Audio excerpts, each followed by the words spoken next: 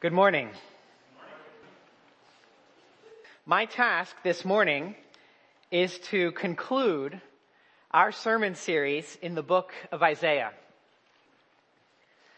After today, we will have dedicated 51 sermons to this literary masterpiece, this book of prophecy, which has covered everything from the sin of God's own people to the glorious redemption and transformation He has in store for them. It has covered everything from the creation of the world to the end of the world. Everything from the work of God among one people group to the invitation of God to all people groups.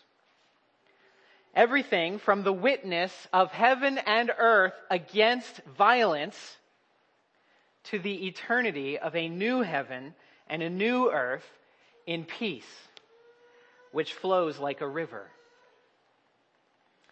Now, I'm aware that some of you have really enjoyed studying Isaiah over the last year. And I am also aware that some of you have not enjoyed it as much, and you've struggled with this book. That is okay. We don't all connect with certain kinds of literature, even biblical literature, with the same level of interest. But with this final sermon, I would like to recap the entire book to help us pull it together, and then I'll take a brief look at Isaiah's conclusion in the last few verses. I would like to show you this morning, you can see in your outline, why Isaiah was worth studying, how the book fits together, and then in Isaiah's conclusion, we'll see how God's glory advances. Let me pray once again for our time. Our Father in heaven, we are your people, but we are an undeserving people. We do not deserve your restoration and your mercy. We deserve your judgment. And yet you have plucked us out of the fire. You have set your name upon us that we might proclaim your glory among the nations. Please help us now by the power of your Spirit. Help us to revel in this marvelous book of Isaiah that you have given to us. Help us to understand the message that you have placed here for us and for all peoples at all times. I pray that you would help us this morning in Jesus' name. Amen. Let me begin with a brief explanation of why Isaiah was worth studying. In short, Isaiah was worth studying because the New Testament would not make sense without it. The New Testament would not make sense without it. The entire Christian faith is wrapped into this book of Isaiah. Now, a little over a year ago, in the first sermon of this series, I read a list of quotes from Isaiah found in the New Testament. It's not an exhaustive list. There are even more quotes than the ones I read. These were simply the most recognizable ones. So let me now remind you of just how much the New Testament authors relied on the book of Isaiah. The virgin shall conceive and bear a son, and they shall call his name Emmanuel. The voice of one crying in the wilderness, prepare the way of the Lord. The people dwelling in darkness have seen a great light. He took our illnesses and bore our diseases. By his wounds you have been healed. He was led like a sheep to the slaughter. He was numbered with the transgressors. The grass withers and the flower falls, but the word of the Lord remains forever. Behold, I am laying in Zion a stone of stumbling and a rock of offense, and whoever believes in him will not be put to shame. Lord, who has believed our report? This people honors me with their lips, but their heart is far from me. He has blinded their eyes and hardened their heart, lest they see with their eyes and understand with their heart and turn, and I would heal them. Death is swallowed up in victory. O death, where is your victory? O death, where is your sting? I will put my trust in him. The root of Jesse will come. The Spirit of the Lord is upon me, because he has anointed me to proclaim good news to the poor. For who has understood the mind of the Lord? A bruised reed he will not break, and a smoldering wick he will not quench. I have made you a light for the Gentiles, that you may bring salvation to the ends of the earth. Every knee shall bow, and every tongue shall confess. The name of God is blasphemed among the Gentiles because of you. How beautiful are the feet of those who preach the good news. Therefore go out from their midst and be separate from them. My house shall be called a house of prayer. Heaven is my throne, and the earth is my footstool. That's only a few. If I were to list out for you and those were just the quotations of Isaiah, the explicit direct quotations.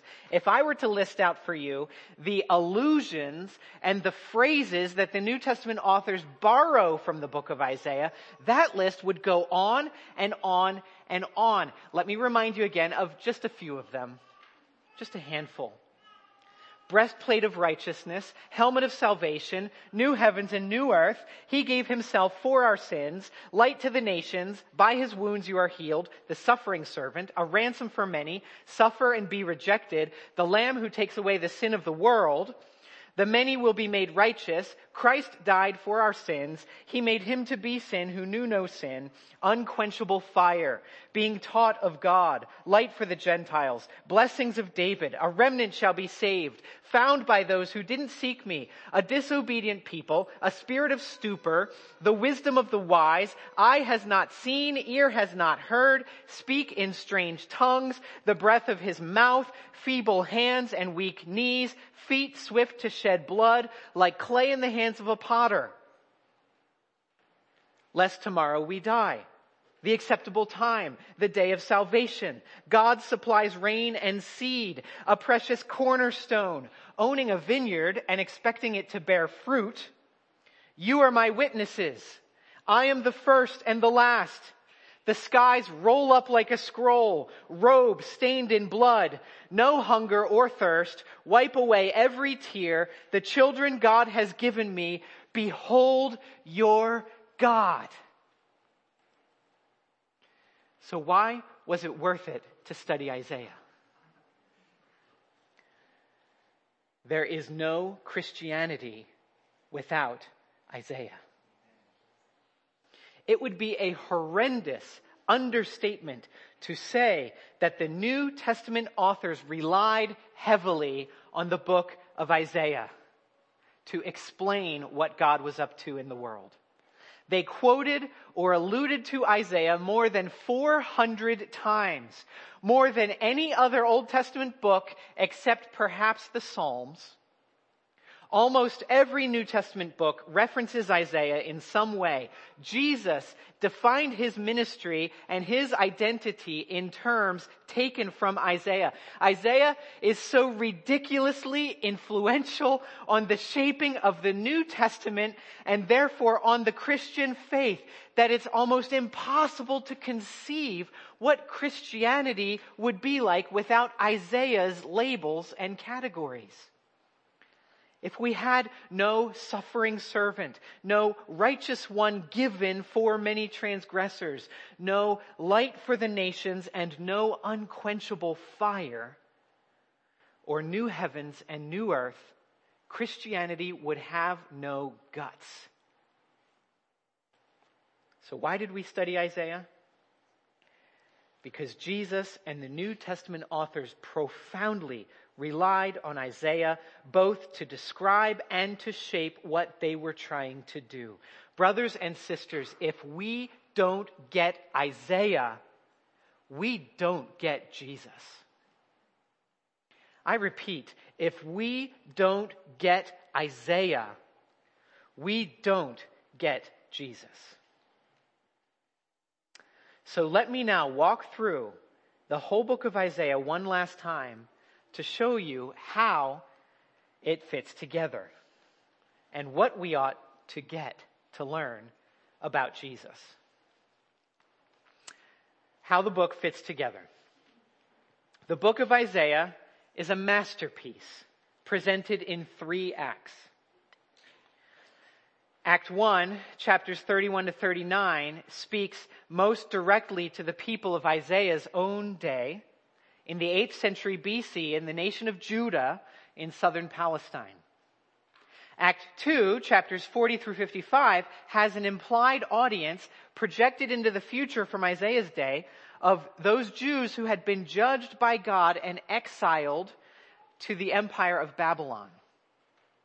And Act 3, chapters 56 to 66, has an implied audience projected even further into the future from Isaiah of Jews who had returned to their homeland but were struggling to repair the ruins and rebuild Jerusalem and its temple.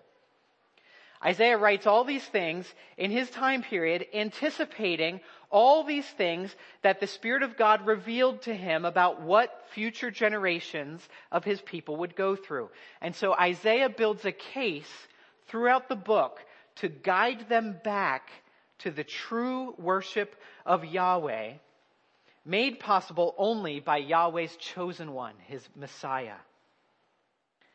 And I'll give you some application up front. This book ought also to guide us back to the true worship of the only God, the holy, holy, holy God, the God who is like no other God. Be amazed and be astounded at this God who would do all these things. What things? Let me show you how it fits. Letter A, the big picture. The big picture of Isaiah's argument has two parts. What Yahweh will do and how he will do it. The big picture has two parts. What Yahweh will do and how he will do it. As for what Yahweh will do, Isaiah had two subpoints, two things that Yahweh will do. Yahweh will judge rebels and he will restore the trusting remnant. He will judge rebels and he will restore the trusting remnant. This is the big picture of the whole book. Our series tagline that's been on slides, if you see them before and after the service, it's been judgment and restoration for sinners. That's the big idea of what Yahweh will do. He judges rebels and he restores those who trust. As for how Yahweh will do it, there was one main idea in three parts. Yahweh will accomplish both judgment and restoration, here's the big idea, through his chosen one. That's how he will do it. He will do it through his chosen one. Through a hero who will come and take care of business to set everything straight. Now that hero took on three personas over the course of the book. In Act 1, he was portrayed as a king who would rule in power and justice. And by the way, you can see some of these things in the outline on the facing page, the map of Isaiah, where we've tried to keep you posted on where we are in the book throughout the series. In Act 1, he was portrayed as a king to rule in power and justice. In Act 2, he was portrayed as a servant who would obey Yahweh and suffer terribly for having done so. And in Act 3, he was portrayed as a conqueror who would defeat evil once and for all, to gather in all God's children from among the nations and to establish his kingdom age of radiant light, of prosperous abundance, and the pleasing aroma of authentic worship. That's where it was all going, back to true worship. So that's the big picture. What Yahweh will do is judge and restore. How he will do it is through his chosen one, his king, servant, and conqueror. Now let me connect the dots of this book a little more closely. Starting with Act 1. Letter B, Act 1, chapters 31 through 39. Act 1 of the book begins with 5 chapters of piercing accusation against the Jews. The values of these people are all screwed up, their priorities are out of order, and their worship is a repulsive stench in the nostrils of the God they claim to serve. So in chapter 6, Isaiah himself experiences for the people what the nation must go through. He experiences a vision of God in his exalted glory, and a cleansing from God to purge sin, and a call from God to something greater than themselves, and a promise from God that at least a precious few will in fact get with the program. A precious few. In chapters 7 to 12 then, all of those things were illustrated. We saw the glory of God promised, and we saw the cleansing from God anticipated. We saw the call from God issued, and we saw the promise of God to provide a king, like a shoot coming out of a fallen stump who would blossom and flower by preserving a remnant of his faithful followers. Then in the next section, chapters 13 to 27, Isaiah went from one powerful nation to another in 3 cycles of 5 prophecies each, showing us that not one of the world's most powerful people could ever accomplish the restoration that God promises. All of them, all of those powerful people and empires needed to be judged themselves. And we saw in this section that God's concern was never with Israel alone, but also with all the nations of the world. And then in the next section, chapters 28 to 35, Isaiah describes the nature of the coming restoration of the remnant of God's people. He describes a kingdom of abundant grace and mercy where man-made religion and hard work would never measure up, but the joy of simply trusting in the God who promises these things and in trusting the king that he appoints, that joy cannot be compared to any other joy. And then finally in chapters 36 through 39, Isaiah interrupts his extensive poetry with a collection of narratives where he's no longer telling us to trust Yahweh's king. He shows us in narrative an Israelite king who set his hope firmly on the King of heaven and the word of his promise. King Hezekiah was the key character there. The point of all of Act 1 was that judgment and restoration are both coming. And Yahweh is the one doing it. He executed both judgment and restoration through his coming king, upon whose shoulders, in chapter 9, the government shall be. His name shall be Wonderful Counselor, Mighty God, Everlasting Father, Prince of Peace. Of the increase of his government and of peace there will be no end. And in chapter 11, this king comes forth like a shoot from the stump of Jesse.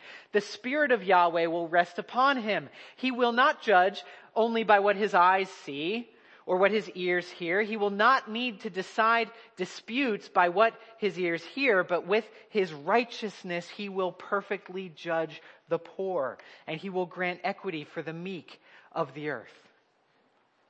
But by the end of Act 1, even the faithful king Hezekiah that we see from 36 on, he ends up trusting more in the world power of Babylon than in Yahweh as he shows off the treasures of his house.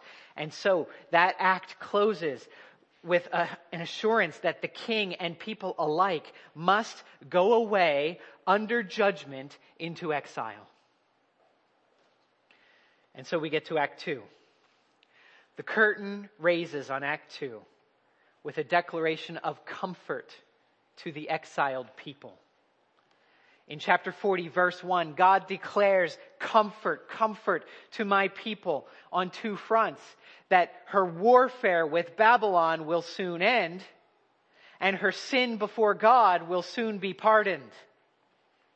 As the opening verse of Act 2. And the rest of chapter 40 explains why these things are so. Why they should get comfort from their warfare with Babylon and their sin before God. It's because Yahweh has not only forgotten them, but he is the only one both willing and able to restore them and to judge their enemies. And we're right back to judgment and restoration. The first part of these chapters, this act, chapters 40 through 48, describe how Yahweh will bring their warfare with Babylon to an end. There is no other God. There is no idol who is able to do this. Yahweh is supreme, far above all idols. And to prove it, within these chapters, he names the name of his chosen Savior centuries in advance. In 44 verse 28 and in 45 verse 1, he names Cyrus, who would be the king of Persia who conquers the empire of Babylon. And Cyrus would then issue a decree allowing the Jews to return home and rebuild their temple and their nation. Yahweh is showing that he's the one in control of all of this. So God will judge the idols. He will judge Babylon, and he will restore the trusting remnant of his people. And then part 2 of this act, chapters 49 through 55, they then move on to describe, after having dealt with their warfare with Babylon, he moves on to describe how he will deal with their sin against him. He will bring their sin to an end. And in these chapters, we saw that there is no other God, there is no idol, and there is no amount of religious activity that can ever pay for the sins of God's people. But Yahweh will send a servant. And this servant was celebrated chiefly in 4 songs in the book, chapters 42, 49, 50, and 53. This servant, we were told, he will himself take responsibility for the people's sin. He will suffer on their behalf and die the death they deserved to die. And he does this so that they can go free, so that they can shine like lights to advance the glory of Yahweh in all the earth, so that they can extend the invitation to all men and women everywhere to come and eat at Yahweh's table, to come and drink from Yahweh's fountain without money and without price. And that's how Act 2 ends, with incredible anticipation hanging in the air, anticipation for what God might do in the world. And this anticipation is so electric that even the trees of the field will clap their hands over it. And this anticipation is so unstoppable that God's word of promise is compared to the rain and the snow that are guaranteed to come and water the earth. Friends, there is no other God like this. We have an amazing God. And that moves us into Act 3 of the book. Act 3 picks up right here, and it takes this anticipation and this hope, but it launches our hopes even farther into the future. Chapter 56 begins with a picture of those who were typically excluded from the community of God's people, foreigners and eunuchs, and it describes how they will be welcomed one day into Yahweh's house of prayer. Chapters 56 through 59 then describe how much work remains to be done in God's people to get them to the point where that can happen, that vision. To the point where they can shine like lights among the nations to bring these foreigners in. But in those chapters, we see that the work to be done in these people is simply not possible for them to do themselves. So at the end of chapter 59, we see Yahweh himself suiting up for battle. He commits to doing for them what they cannot do for themselves. And that leads into the center of this third act, chapters 60 to 62, which presents an amazing vision of all that Israel and Jerusalem could become. A place where peoples and nations are attracted to come from afar. A land that is at peace with the nations surrounding it that once oppressed her. A people receiving tribute and wealth from the ends of the earth. A community known for being a place of bright light, eternal righteousness, social justice, exuberant praise, stunning beauty, unending delight, the approval of God, and a secure and unshakable future. This vision for the future of chapters 60 through 62 is possible only when Yahweh sends his appointed conqueror to make it so. And that's why after that, we hit chapter 63, and that conqueror is described as the one who crushes all opposition, trampling down rebels until their blood spatters his garments. Having suited up in chapter 59, he now in chapter 63 completes what he promised to do.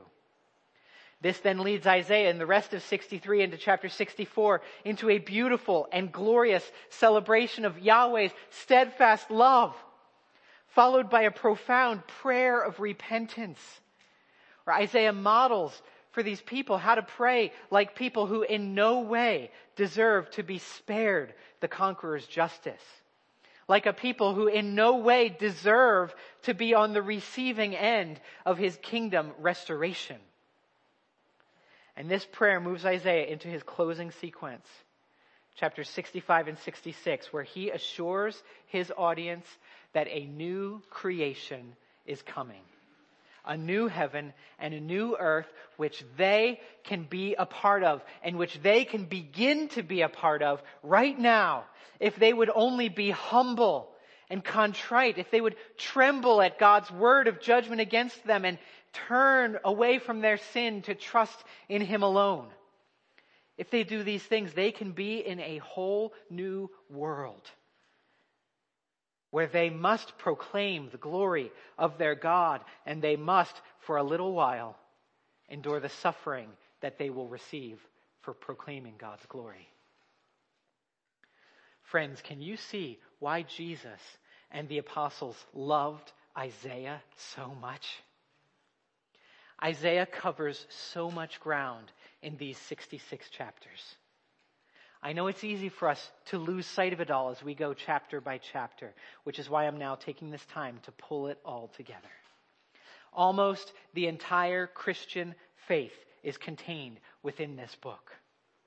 Our created purpose, our fallen condition, our hope in God's Messiah, whom we now know to be Jesus of Nazareth, the new life we are called to in Christ, and our hope for the future with Christ.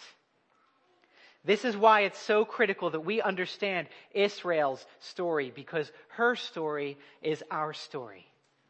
We get the outlines of it from the Old Testament historical books, but it's only from the prophets, of whom Isaiah is chief, that we get the inner life of Israel, the joy and the pain of faith, the deep devastation and brokenness of sin, and the glorious encouragement of God's comfort. We ought to love Isaiah for this reason more than any other, because above all else, he shows us, he introduces us to, and he fosters our relationship with the lover of our soul, the King of kings and Lord of lords, the suffering servant, the coming victor, the Lord Jesus Christ, our Savior and our God, in whom we have set all our hope. So how does Isaiah bring it all home? Let's end this sermon series where Isaiah ends it, by looking at how God's glory advances in the remaining verses of chapter 66, verses 18 through 24. For I know their works and their thoughts, and the time is coming to gather all nations and tongues, and they shall come and shall see my glory. And I will set a sign among them. And from them I will send survivors to the nations, to Tarshish, Pul, and Lud, who draw the bow, to Tubal and Javan, to the coastlands far away that have not heard my fame or seen my glory. And they shall declare my glory among the nations. And they shall bring all your brothers from all the nations as an offering to Yahweh, on horses and in chariots and in litters and on mules and on dromedaries, to my holy mountain Jerusalem, says Yahweh. Just as the Israelites bring their grain offering in a clean vessel to the house of Yahweh. And some of them also I will take for priests and for Levites, says Yahweh. For as the new heavens and the new earth that I make shall remain before me, says Yahweh, so shall your offspring and your name remain. From new moon to new moon, and from Sabbath to Sabbath, all flesh shall come to worship before me, declares Yahweh. And they shall go out and look on the dead bodies of the men who have rebelled against me. For their worm shall not die, their fire shall not be quenched, and they shall be an abhorrence to all flesh. Here at the end of his book, Isaiah wants us to go out with 3 truths I will deal with very quickly. The seeds of these truths have been scattered all throughout his book, but they blossom here in a fresh and astonishingly radical way. First, God's glory is to gather all nations. He gathers all nations. Verse 18, and it is his glory to do so. He gathers them to see his glory. Second, he gathers these nations by sending out his people. In verses 19 through 21, his people, he'll put a sign among them. I think he's talking about that appointed one who's coming, the king, servant, conqueror. I'll put that sign among them, and they will see his glory, and they will go out, and they will proclaim his glory among the nations. In these verses 19 to 21, we have the clearest missionary mandate in the entire Old Testament, where God's people must see his glory and go out and proclaim. And look at what happens in verse 19, having gone out to declare God's glory. Verse 20, he says, you will find your brothers. You're out among these nations and you're going to find brothers. And you're going to bring them back as pure offerings to God. The same way you've always brought your grain offering in clean vessels, you're going to bring these people back. And they are going to be pure. And they're going to become your brothers. But not only that, look how radical this gets. Verse 21, some of them will become priests and Levites. Outsiders, foreigners. He's saying things will change. These roles of priesthood will no longer be only for sons of Aaron, one man, nor will they even be members of the tribes of Levi, nor will they even be citizens of the nation of Israel. But everyone will become priests. So God will gather all nations by sending out his people. The third point here is he does it so that both old and new creation will remain forever. In verse 22, those who worship Yahweh will remain as long as the new heavens and the new earth remain. In verse 23, the authentic worship of all flesh will continue on forever. And in verse 24, his last statement, the broken corpses of those who rebel against Yahweh will likewise remain forever, chewed on by worms and ravaged by unquenchable fire. Friends, what Isaiah teaches in this book has eternal implications. You can't just take it or leave it. You can't walk away from this book unchanged or unmoved. The ideas in this book are forever. And we get this about Isaiah's teaching of the old creation and the new creation. Both will last forever. The new creation doesn't replace the old creation to do away with it. You're going to be in one or the other forever.